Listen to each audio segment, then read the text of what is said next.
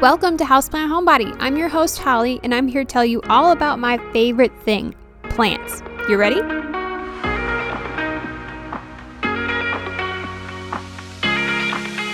Thanks for tuning in to episode 24 on January 5th, 2021. Let's talk about the tricky yet so worth it Calathea and Jeportea. Not only can you listen to the podcast, you can find more on houseplant-homebody.com. You can follow me on Instagram, Facebook, Pinterest at Houseplant Homebody LLC, and go check out the blog posts that are associated with all these podcasts as well. And don't forget to rate and review this podcast, and make sure you're commenting, liking, sharing, and subscribing to this podcast, my blog, and social media posts. You can also help support your favorite podcast and blog by joining me on Patreon for exclusive podcasts, early access to podcasts, and exclusive content. And if you just can't get enough Houseplant Homebody, don't forget I send a monthly newsletter on the first of every month with also exclusive content and some updates on what happened the previous month. All right, let's dive in.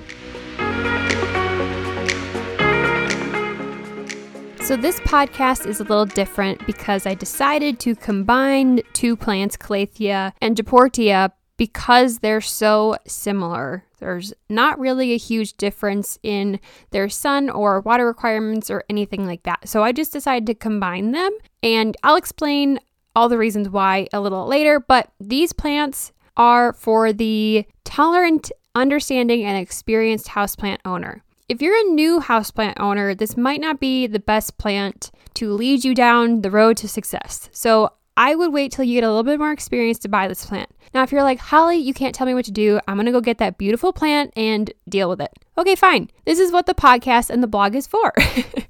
So hopefully this will help you out if you really want that plant and you want to try it. If you're an experienced houseplant person and you have had really good success with them, please comment, especially on my blog, and let me and other people know what you've done to really help. But hopefully I'll cover most of it in this podcast and on the blog. So first things first, I'm going to talk about why I combine these. Calathea has been reclassified. So some of you might have already known this, but Calathea and Jeportea are basically the same exact thing because a bunch of Calathea have been reclassified as Jeportea.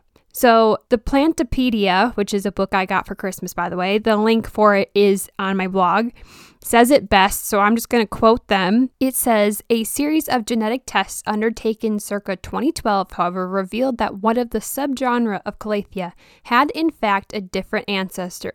And as such, the Jeportea genus was revived and 250 species were reclassified back. So basically, a bunch of Calathea went back to Jeportea after they did these studies, which Jeportea is a lot harder to say than Calathea, so that's frustrating for all of us in the plant community. I've written this out phonetically for myself like 5 times to make sure I say it right, so hopefully I am. I might say it differently a few times, fair warning. But after doing more research, I realized a lot of the popular Calathea varieties have been reclassified to Jeportea. So all of the traditional plants that the nurseries, the plant shops, and everyone calls Calathea is actually now Jeportea. There are some, obviously, that are still labeled Calathea, and I'll go over a couple of those, but I have a lot more on my blog. That being said, because this study is still somewhat new as of 2012, I got very, very, very conflicting data all over the internet. And even the books I had, the Plantopedia was the most relevant book I have because it was published in October of 2020. So I went off of that, but they only provided 3 varieties that I for sure knew were going to be true. So I looked high and low to figure out if it was actually Calathea or Jeportea.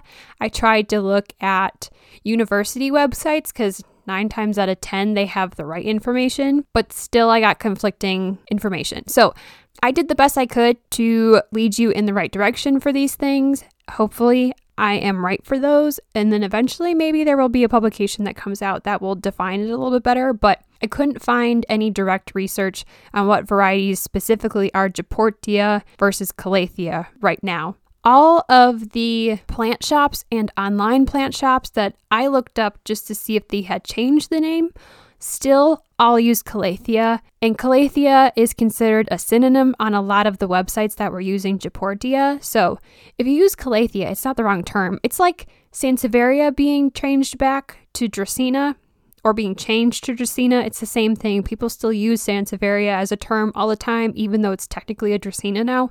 So it's not wrong to use Calathea. Well, technically it is, but plant community wide, people know what you're talking about. Okay, so I'm just going to go over probably like 3 of the Jeportea varieties that are, I think, Jeportea, and then I'll tell you a couple of the Calathea. Most of the popular ones are now Jeportea, and there's not that many Calathea varieties that have been popular in the past that are still Calathea. So, for example, Calathea lancifolia, which is a rattlesnake Calathea, is now Jeportea. That's one of them that's very, very popular that you can find almost everywhere. I bought one in like a 3-inch pot a while ago. I left it in my office at work, so I killed that one, but it was actually pretty easy to take care of, surprisingly. The next really popular one is Calathea musica, which is also commonly known as network Calathea. It looks like the leaves look like computer programming is happening or something. It's really, really cool, almost like tiny stained glass pattern. That is now Jeportea Kegelani, I think, maybe? Kegelani? There's a J in it too. I don't know how that gets in there. But anyway, the network Calathea is also now Jeportea. And I'll give you one more.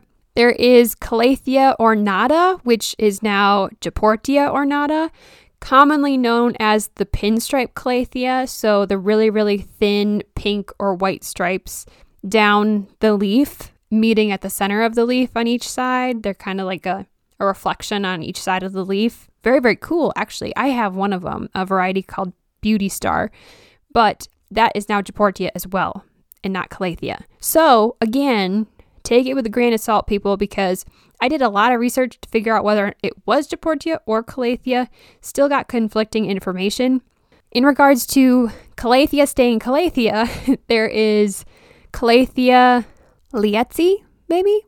Commonly called white fusion Calathea. That is not a Jeportea variety. It is still Calathea, and that is probably one of the top varieties that I have seen these days on social media, and it's on a lot of different houseplant shops too, on their websites and whatnot. So you can find them decently easy, but their price might be a little jacked because they are so popular. There are a couple other varieties of Calathea that I found that are still Calathea, I think, again, but they're not as popular as the now Jeportea varieties. So there's one called Furry Feather Calathea, which is Calathea rufibarba.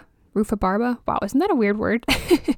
The Furry Feather Calathea doesn't exactly look like a traditional bright, striking colored Calathea. It has more of a lightly velvety leaf, and it's a little bit more of a solid one color. It doesn't have a ton of different variegation to it. And the other one is a little bit more popular. I found it on sites that are selling Calatheas online, is Calathea pictorata.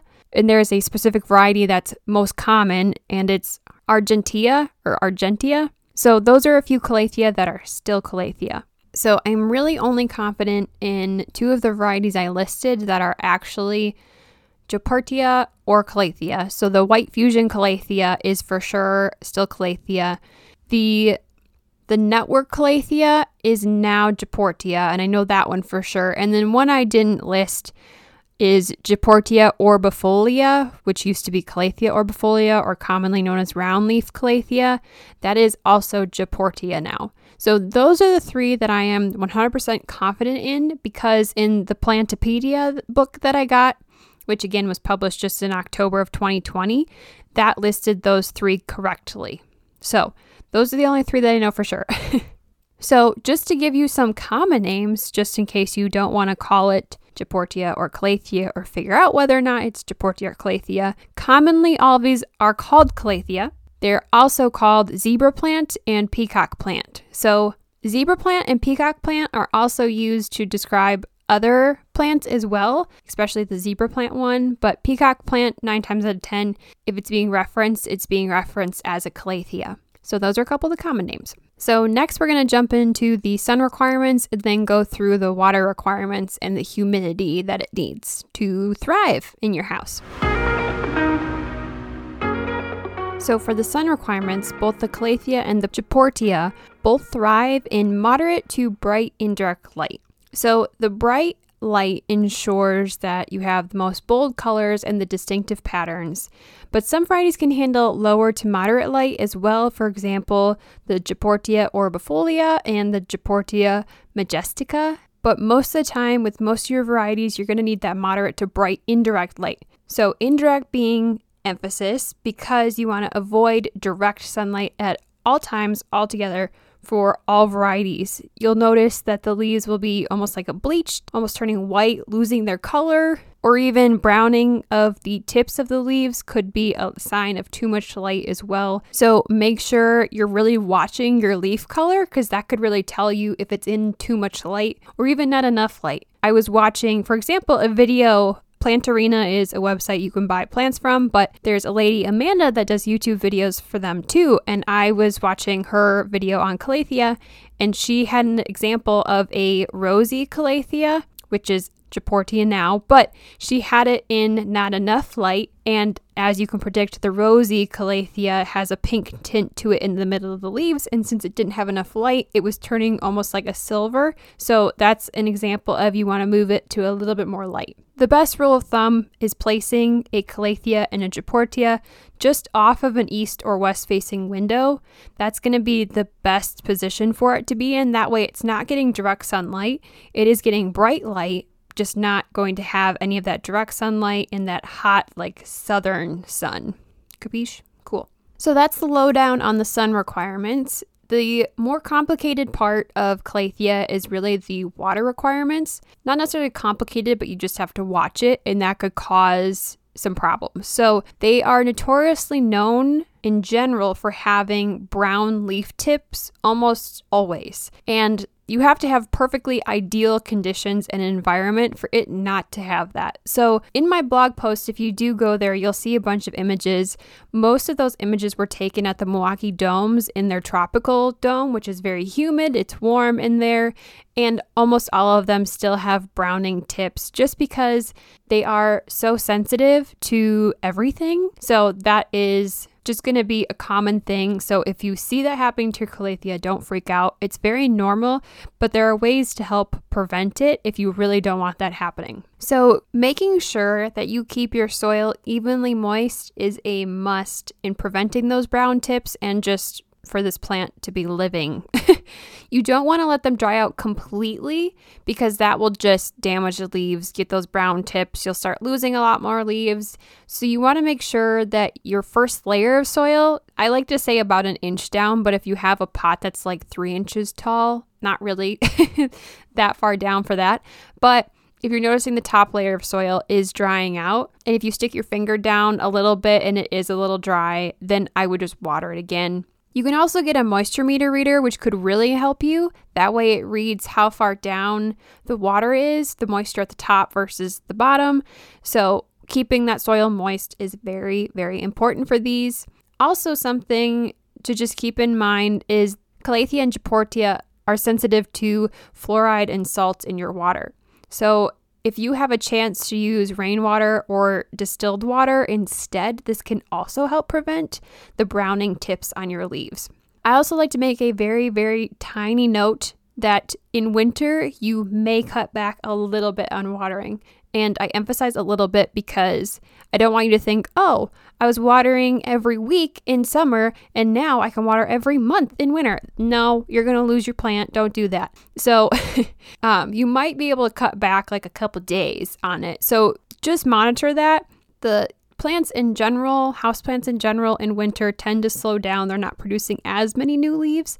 Therefore, it's not needing as much water, but these still need a lot of moisture to thrive. Speaking of thriving, probably the most important thing to remember about Calathea and Jeportia is humidity. So in order for these to really thrive, you might be watering it perfectly, you might be fertilizing it just right, you might have the right temperature, but if you don't increase humidity, the tips of your plant will brown. So increasing humidity can be done in many ways. The best way to do it is using a humidifier. Now, some people don't have budget for that. Sometimes they're a little expensive, so that's not necessarily the only way to do it. it's just the best way to do it, and honestly, the easiest way to do it. The next best thing is placing a tray of water full of pebbles below the plant. So if you have, let's say you have a extra saucer that's a couple sizes too big underneath your pot and it's full of pebbles and you fill that with water, that will automatically increase your humidity as well. So that's a great, easy and cheap way to do it. Nurseries or garden centers could sell pea gravel by the bag, but honestly, it is so much cheaper to buy it bulk. Some places will let you just go take a 5-gallon bucket full and it's like $1 or $2. So just a fun fact there. The next thing you could do is misting it. Now, there are a lot of people that say misting is bad. There's a lot of people that say misting is good. A lot of people say it's fine. I'm kind of in between. If you can't get a humidifier and there's no way for you to really get a tray under your plant because of lack of table space or something, then misting is probably the best thing. The problem with it is that it could increase fungal problems and issues like that if you're spraying directly on the leaves. So I like to spray the area around it. Obviously, if you have like a wood table or something, you don't want to destroy it. But if you have a spot where you could spray the area around it and the base of the plant and the base of the pot, up the stems, that kind of thing, and you're lightly spraying the leaves, that could help increase humidity a little bit. I have even put minimal pebbles at the top of my plant just to kind of get that same effect as the pebbles tray, but putting it inside the base of the pot would help increase the humidity directly underneath the plant. So that's something else you could do. You can get a Mister spray bottle on Amazon for pretty cheap. I got, I think, like a 2-pack for maybe $10 or $15. So those are way more cost effective than a humidifier, but the tray of pebbles, honestly, probably the most cost effective. Now, the free thing you can do is putting your plant in the shower. So this could increase humidity, obviously, but if you have 150 plants like me, I can't put all of them in the shower every time. Either I'm in the shower or whatever. I don't want to waste too much water.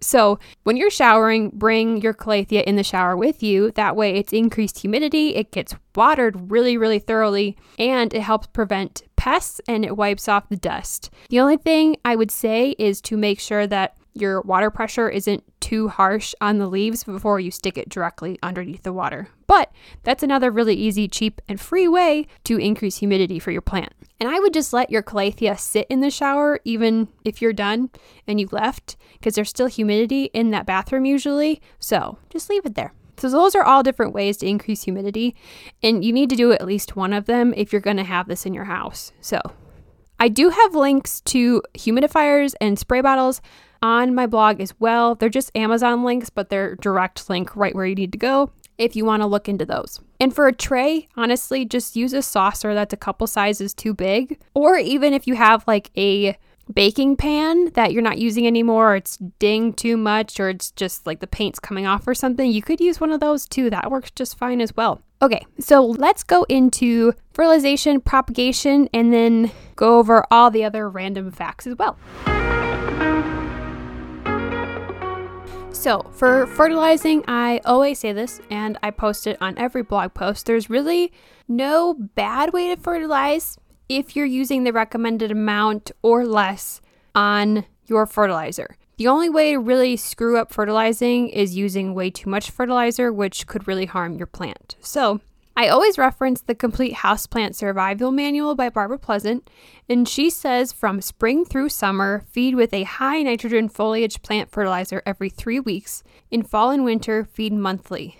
So this nitrogen fertilizer is meant for plants that are strictly grown for its foliage. You can find it at almost every garden center and nursery, and it's specifically talking about nitrogen because there are other fertilizers, for example, that focus on blooms, and that wouldn't really help you as well as a foliage-based fertilizer that really focuses on the foliage versus other things like blooms and whatnot. If you wanted to learn more about fertilizer composition, I have a small blurb at the bottom of my Dieffenbachia blog in the fun facts section. I also have it linked in the fertilizer section on this blog if you want to learn a little bit more about it. But I probably fertilize every 2 weeks in peak growing season, spring and summer, starting really at the end of February, stopping somewhere in October. And I use Espoma indoor houseplant food. Currently, it's a liquid houseplant fertilizer that you mix when you're watering. And I probably decrease to every couple months of fertilizing in winter. So they're recommending to fertilize a little bit more often than I do in winter. They do produce new leaves, just not as many. So every other source that I read says something slightly different about the time and the amounts you fertilize, but it really depends on the product you're getting. So make sure you're reading your packaging, and as long as you're using the recommended amount or slightly less, you should be good. Okay, so for propagation, it's pretty simple. There's really only one way to really do it, and that is by splitting the plant. Since Calathea and Deportea are really sensitive, you want to make sure the plant's a little bit more mature before you decide to try and split it. I would also expect the plant to suffer a little bit from splitting it just because these guys are so sensitive, and it might take a hot second for the plants to bounce back, but don't worry. It's just because you're disturbing the root system and they don't like it. So the best thing to do is do it in spring. Make sure your plant is a little bit more mature. Make a clean cut. Some people, when they're splitting a plant, they take out all of the soil and they move around the roots a lot and then they split it. Don't do that. Just like you're splitting a hosta in your garden, you just cut it right down the middle. Do the same thing for Calathea and Deportea. That way, the root system on either side is still intact and the soil is still attached to the root system. So you're not pulling away more root system from it. Once you've split them successfully, make sure you're planting it in new soil. For both of them, in well-draining soil. And that's propagation. Not much to it. You can't propagate a Calathea or Deportea just through the leaf. It doesn't have leaf nodes like your typical pothos or anything like that, so you have to do it by splitting. Okay, so there are a few other random facts. This is part of the Marrontaceae family, which it is close cousins with the prayer plant, Tenanthe, and the Stromanthe plants. Most of them have similar requirements when it comes to humidity and watering and the lighting it likes too. So that can kind of be a rule of thumb with those two. Lighting might be slightly different and the watering might be slightly less, but that's about it. They all like pretty high humidity. Prayer plants, in my experience, don't need a ton of humidity, but it definitely helps them and it helps prevent the browning tips, just like I guess on a Calathea too. So another little fun fact is that just like the prayer plants, the Calathea and Deportea are visually responsive to lighting changes, which makes the leaves almost look like they're dancing. So at night, the leaves tend to close up, and during the day, they tend to kind of open back up and face outward towards the window in their environment. So that's kind of cool. You'll see a lot of people on social media doing time-lapse videos of Calathea or prayer plants just to see the difference in their leaves at night and in the morning sometimes. So it's pretty cool. These plants are native to the southern tropical Americas, so mostly South America is where you'll see them, and parts of Mexico. Not as much in like the Florida area, which is kind of more tropical in the United States, but you'll mostly see these in South America natively. Calathea, depending on the variety you're getting, can range from anywhere from a foot tall and wide to 3 feet tall and wide. These plants do range in colors. As some of you may know, they range in colors of shades of green, pink, red, purple, and white. A lot of varieties have a green and shades of green variegation and pattern on the front of the leaves. And on the back of the leaves, it's almost like a maroon dark purple color.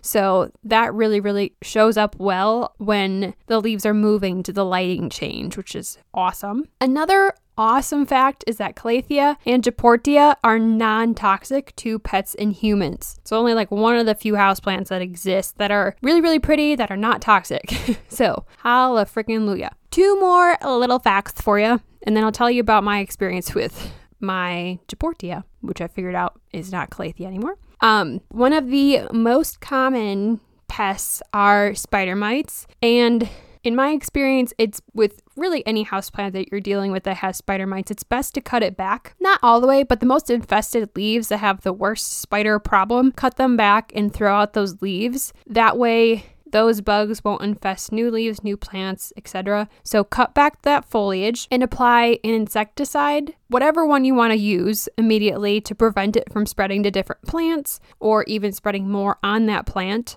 I've used insecticidal soap. I've also used a systemic houseplant insect control, which helps prevent insects, but if it's already there, then, it's not going to necessarily prevent them 100%. And I've used neem oil too, but Calathea keep in mind, are pretty sensitive plants. So neem oil might cause some damage and they might not like it as much. So if you're going to use neem oil, I would use a diluted neem oil and maybe stick to insecticidal soap instead, or your own concoction, because I know a lot of people do DIY insecticidal soaps and stuff like that. Those are all the different ways that you could help prevent and get rid of pests, though, if you're talking about a specific product that you're looking for. And I have all of those linked on my blog post as well. I've always used Bonide brand, but honestly, any brand works fine. I've just always used them in the past and I like it. I trust it. So a couple ways to spot spider mites is if you are someone that missed your plant or you got a humidifier close by and you're noticing when you miss the plant, there's almost like really tiny webbing. That is spider mites. If you're also noticing usually on the back of your leaves, that's where you're going to check the most, any kind of nooks and crannies on your plant too. You're noticing little tiny black dots.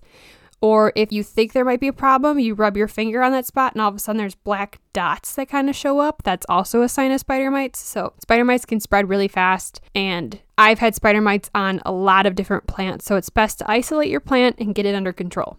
I should probably point out that spider mites are pretty common. Also, mealybugs are pretty common on houseplants in my experience too, at least since I've gotten my houseplants and brought them home. Those are the two main things that happen for me, but thrips is also something, and aphids is also a really common problem.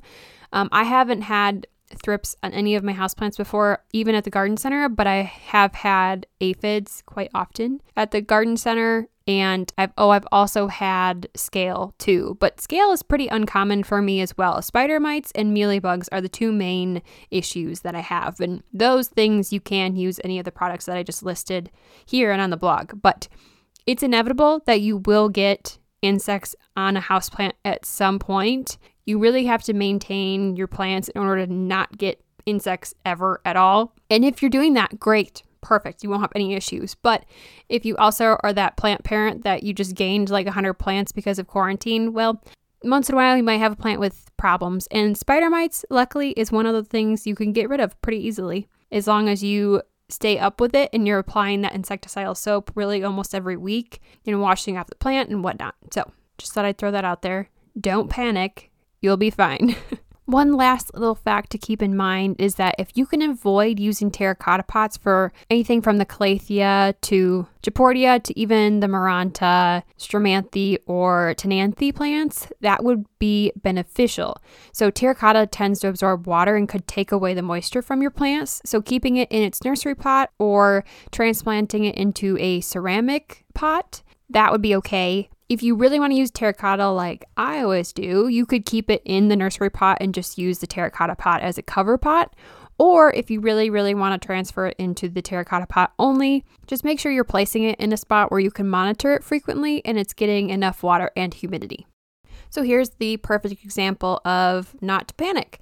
So I actually got a Calathea, what originally I thought was a Calathea, Beauty Star at Lurvy's Landscape Supply in Des Plaines, Illinois. They have a couple locations, but their main garden center is in Des Plaines.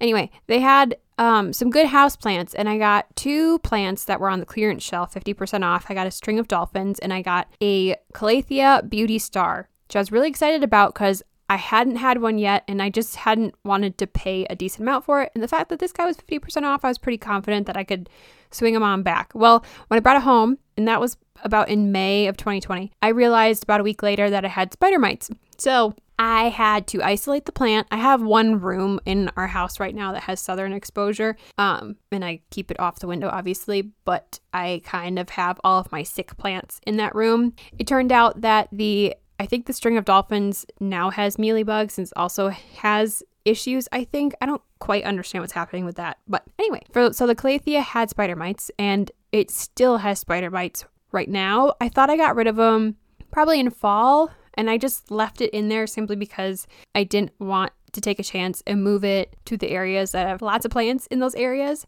So I left it up here, but it still has it, and I just keep using insecticidal soap. I use a paintbrush just to get all the nooks and crannies and down the stem. But the next thing I am going to do that I haven't tried is taking it in the shower with me. So I haven't cared for this plant properly. I haven't necessarily watered it properly. I haven't given it humidity almost at all, just because it's having so many issues with pests. So once I can manage that and get rid of the insect, I have a spot in the lower level of our house that has a humidifier section, like a humidity loving section. I've got a couple prayer plants over there, so I will probably move it down there, but I just really don't want spider mites to get to any of that stuff too. So I'm waiting, but that's my experience with my Calathea. And obviously it's not a Calathea, it's Jeportia Beauty Star. So the more I know. And also, since it's being affected by spider mites, the color isn't as brilliant.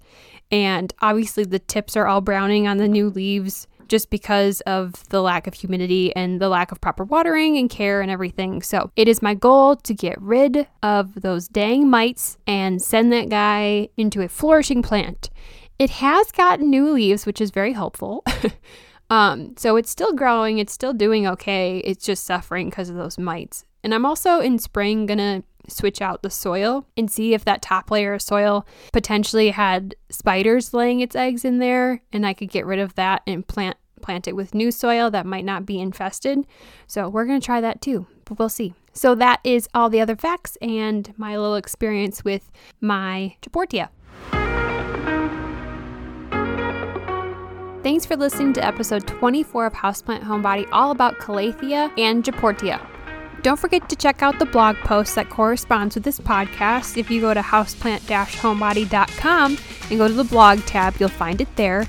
Also, there are links to Instagram, Facebook, and Pinterest at Houseplant Homebody LLC on my website. And don't forget to rate and review this podcast, and make sure you're doing all of the commenting, liking, sharing, and subscribing to the podcast, my blog, and social media posts. I love to hear from all of you and what you've learned through your own experience or through this podcast. And you can also help support your favorite podcast and blog by joining me on Patreon for early access to podcasts, exclusive content, and exclusive podcasts. So your support means everything to me, and I am very excited to keep bringing you plant bios and information. And don't forget to check back every other Tuesday for more podcasts and corresponding blog posts. From one houseplant homebody to another. See you next time. Well, hello everyone. Happy New Year. It is January 5th that this podcast is released, but I recorded it on January 1st. I just wanted to stop on and say thank you for everything you guys have done for me so far this year. I just started this business, this podcast, blog, everything only in May, and it wasn't until about March that I even seriously debated on starting a podcast. So thank you for helping me get to where I've gotten. In 2020, I released 23 podcasts. I did 14 blogs. I did 4 newsletters. I got 350 followers on Instagram and about 200 followers on Facebook. So that's just the beginning. And I'm very excited what 2021 has to bring. I have a lot of lofty goals for you guys, so stay tuned. Keep following me everywhere I am on Instagram and Facebook. I post at least weekly, if not more than that. And on Pinterest, you can now find all of my blogs and all of my podcast episodes. The podcast episodes are Spotify direct links to each episode, and you can save those on your Pinterest board and share them pretty easily. So if you go to @Houseplant Homebody LLC Pinterest page, and there are 2 boards called blog posts and podcast episodes that have all of the links to all of them. You can also get them there, or you can save them off of my website too. I have them at the bottom of the page for the podcast episode in the blog. So that's something new that I did just to help share the content a bit more easier for people, and hopefully I can help more people with their plants. So thanks for all your help in 2020, and I'm excited to see where we go in 2021. Happy New Year!